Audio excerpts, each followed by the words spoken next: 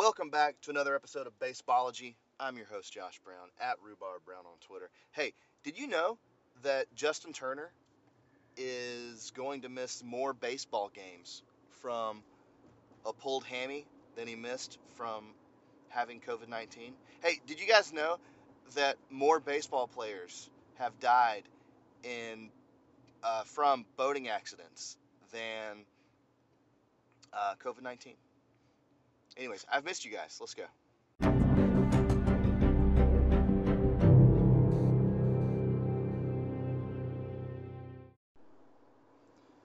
How have you guys been doing? I've missed y'all. I've been doing good. My wife and I just celebrated our 5th year anniversary. We went up to Fort Payne, Alabama, which isn't too sexy on the surface. It sounds kind of bush league of me to do that to my wife. Like, why would you take your wife on your anniversary to Fort Payne, Alabama? Well, let me tell you, Alabama, Northeast Alabama, is low key beautiful, and I love it. And I love Little River Canyon and DeSoto State Park. Also, North Georgia and Northeast Georgia, which is honestly, it was plan A. Because me and my wife love us some super cheesy redneck Helen, Georgia Oktoberfest. And rooms for Oktoberfest this year in and around Helen was like Greece. It was ridiculous. Like the Days Inn in Helen, Georgia was like $375 a night. And I'm like, y'all can shut up. And so, you know what? Your boy thought out of the box. Out of the box. I also looked at some state parks. We love going to state parks, not just to camp, but also lodges and hotels and cabins. State parks, low key, fantastic, in our opinion. Me and Nikki love them. But Georgia was just super expensive and booked also. So your boy went over to Bama, and by God, we love Chiaha State Park. We camped there back in June. It's not that crowded. It's beautiful. It's great. And so I was like, you know what? Let me look at the lodge up at DeSoto State Park, and found us a room for like $100 and some change. And they've got a restaurant at the lodge. I think it's called DeSoto State Park Lodge Restaurant. And it was like, it felt like you were at the Steak and Ale in 1997, y'all. The menu hasn't changed. The prices were like very 90s prices. Like I got chopped sirloin plus two vegetables plus a roll plus a baked potato plus unlimited salad bar for $11.95. And we were the only ones there under the age of 65. It was great. So we did that, and yeah, it was fun. We brought the dog. My mama kept Brinley for us that night. We just went up there and just got a hotel room in the state park lodge. It was great. They had little rocking chairs outside the rooms, and you can sit there and read and drink your low budget coffee from the room. It was a good time. Anyways, so the Atlanta Braves. Um, wow, you know, I was salty going in. I'll admit my Atlanta Braves journey this year has been lackluster to say the least. I'll just be totally forthcoming with you guys. I don't really watch baseball. I've got a baseball podcast, but I mean, once football starts, I check out. Also, we just didn't watch a lot of Braves games this summer. We just didn't. We ended up getting cable the before opening day to watch the Braves because the Braves broke up with Hulu, or like Fox Sports South or Bally Sports or whatever it's called, broke up with Hulu, and all up until like opening day, I thought they were going to reconcile that and create some kind of deal, and we were going to have the Braves on Hulu. It doesn't happen, so I drive all the way to Carrollton because I have to do that to get Spectrum service. It's the closest brick and mortar to Rockmart, so I drive all the way to Carrollton and I sign up for cable, and our bill goes way up because we already had Spectrum internet. Then we get cable, and I really didn't want to switch because I had this killer, insane low deal with the internet, and I was told if I change it or if I, you know, bundle it with something else, my rate I couldn't go back to that rate. Uh, and so, because when I moved to Rockmart, so backstory. I'm really good at getting deals because I'm nice to people in customer service, whether it's cars, cable, internet, whatever, food, like, restaurant service, bartender service, whatever. Like, I'm a good customer. I pride myself on being a good customer because when I was a kid, my dad was the worst. We'd go to like Applebee's and he would complain about the dumbest stuff and he was embarrassing. And because of that, when I grew up to be a grown man, I was like, I'm not going to be like that.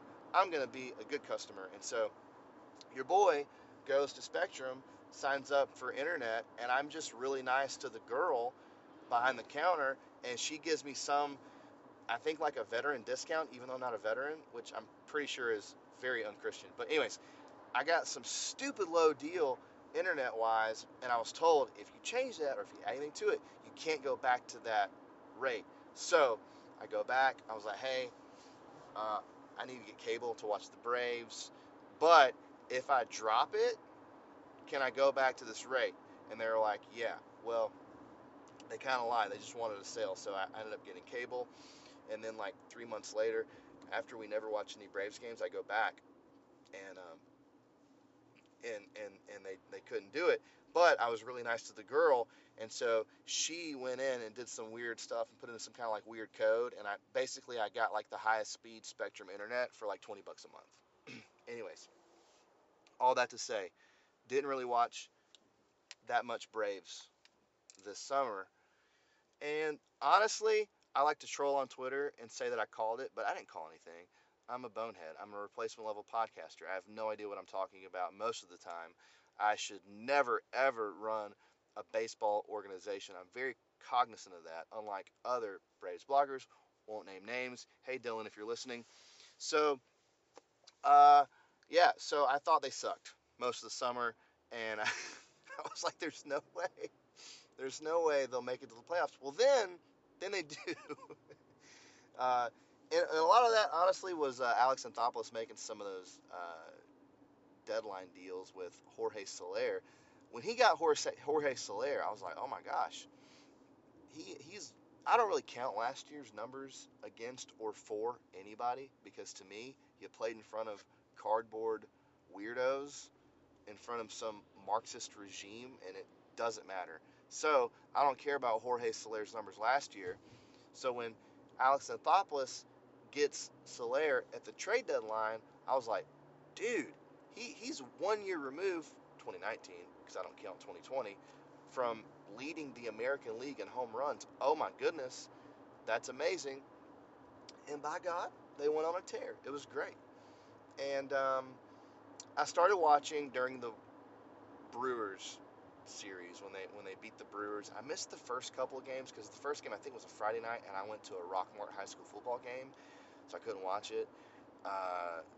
And then that Saturday, I had something else going on. I'm trying to plan some chili cook-off in Rockmart, and that was a planning meeting, and I missed that game. But then I watched the third game. I think it was the third game, maybe the fourth game.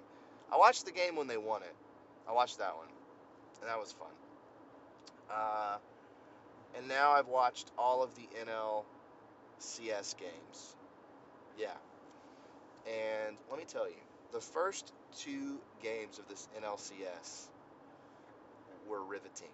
I called my brother the day after game one, and I said to Ben Brown, I said, hey, this team, the energy, the vibes I'm getting, and the crowd, I don't want to say it, but it reminds me of the 90s. And he's like, same, bro. I'm seeing it too. And there's something about this team, this Eddie Rosario effect, that it's hard to talk about because it's hard to quantify. There's these new Marxist postmodern goobers in their mother's basements who are always making fun of people like me who think that like clubhouse chemistry and all that stuff's a real thing. These people are stupid, very low functioning people, probably grew up without a dad, and they don't understand the Eddie Rosario effect we're seeing this interesting clubhouse dynamic, this early 90s You know, on paper, it doesn't make a lot of sense, but oh my gosh, these guys are good. And I don't want to, overcorrect here, because on paper they're actually really, really good, especially their starting pitching. I mean, you got Ian Anderson, Max Fried, Charlie Morton. I mean, they should be doing what they're doing pitching wise. Uh, going into it, going into the NLCS, I was nervous. I still am. I'm gonna drop this before Game 4, and so they might lose tonight. Max Fried might get owned. I'm still dropping this. I don't care. I don't care. I'm cocky. I'm owning all the Dodgers losers on Twitter. I'm already calling it. And you know what? If the Braves lose, I'm not deleting any tweets. I don't care. I'm you know what? I'm strutting around. I'm cocky. I don't care. People are telling me on Twitter right now to hold up, to slow your roll, Josh.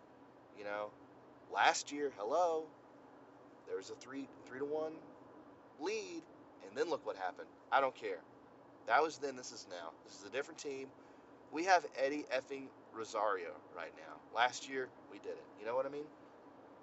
Anyways, I feel bad for Jorge Soler, the whole COVID thing. I wish some people with influence would speak out about this insanity, right? No one will. No one will. There's guys that are kind of in my, political camp. I don't want to name names, but a sidearm pitcher out of Australia. But even there's a lot of, you know, if he says anything, it can people are insane. If he calls BS on it, which I know he wants to, uh, people are insane, and they'll try to come after him. But there's a lot of people who know that Jorge Soler testing positive for COVID after being vaccinated, he's asymptomatic, is completely insane. It's ridiculous. We have allowed this weird media culture to make us insane about this. We can't have an intelligent discussion about it, right? Uh, and there's nuance. I think the vaccine's good, and some people should get it. Some people, I don't think they should get it. It's okay. The vaccine's out, and now that the vaccine's out, normalcy should be, normal. Everyone should be back to normal, but it's not. It's insane. It's completely ridiculous. They shouldn't be testing players for COVID. More players have died in boating accidents than COVID, let's be honest. Let's just call a spade a spade. Let's go there. You know what I mean? If COVID is so dangerous and deadly, and if this is really a pandemic, okay, then why are we talking about the survivors, right?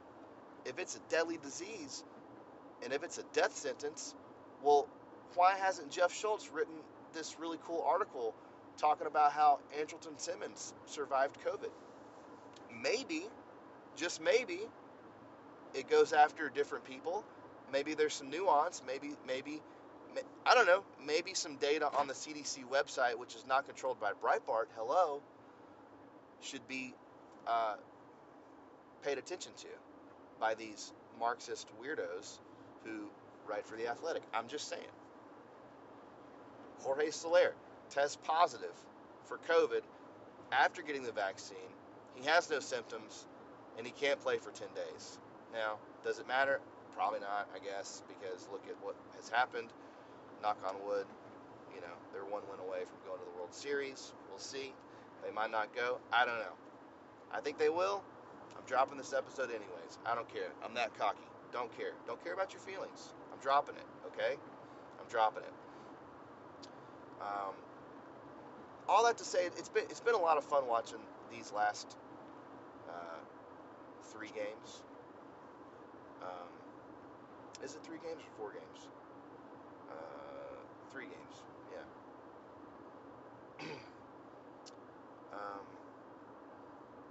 I've been watching these games. I've been listening to the post-game show on 680 The Fan. Next to my bed, I've got my little Panasonic early 90s radio next to my bed, and I fall asleep listening to Kevin McAlpin. I feel like an 8-year-old in the 90s. It feels great. Feels great. I don't know if I'll go to a World Series game. 2 reasons. I'm not rich. I'm not wealthy. I'm just not. Also, John D. Howard apparently has new friends. He posts pictures of them on Facebook and takes them and not me. So whatever, John. I never see any pictures of his girlfriend, by the way, on Facebook. I just see pictures of him and these other people who he's friends with. I don't know. We talk every day, but he's going to go to these baseball games with these other people. Who are they? I don't know. Maybe it's because I'm not a Calvinist. I don't know. Whatever, John.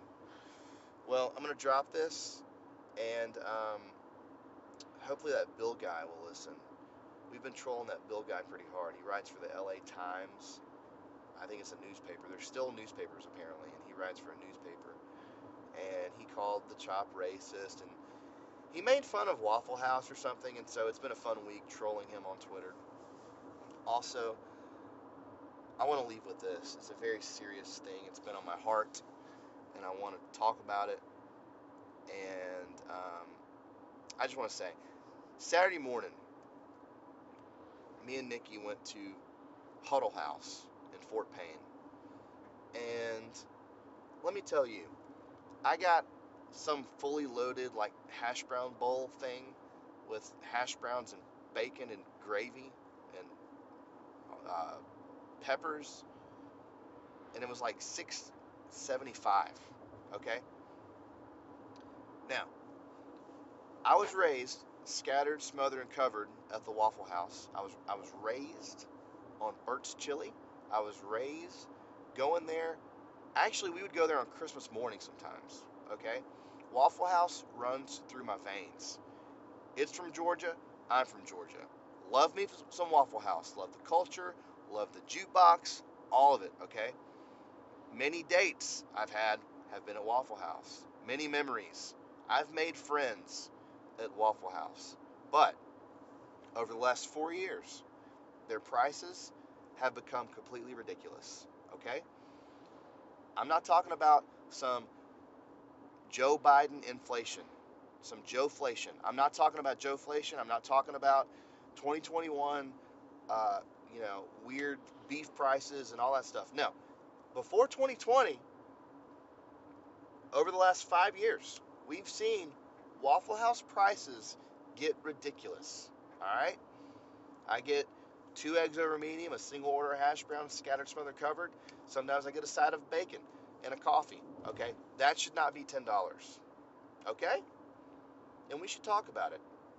It should not cost me $30 to take my family to Waffle House. No. The appeal to Waffle House has always been 2 things. One, the culture, and there's a lot of things that's under that umbrella, like toothless waitresses who care about you, who genuinely care about you. They're not like some fake nice Christian McKinsey girl at Chick-fil-A talking about, thank you, God bless, my pleasure. No, these people actually care about you, okay? And you got the music, you got the you walk out and you smell like the restaurant for 5 days, okay? That's the culture of Waffle House. Also, the other thing, it's always been cheap. It has been cheap. And sometimes, cheap is not always synonymous with, uh, bad or poor quality. You can have good quality and also be cheap. That's what Waffle House has always been. It's always been cheap, good quality, and the culture, baby. But now, $30 for my entire family to go to Waffle House? No, no, no. By God, I hope a Huddle House comes to Rockmart. All right, let's go Braves.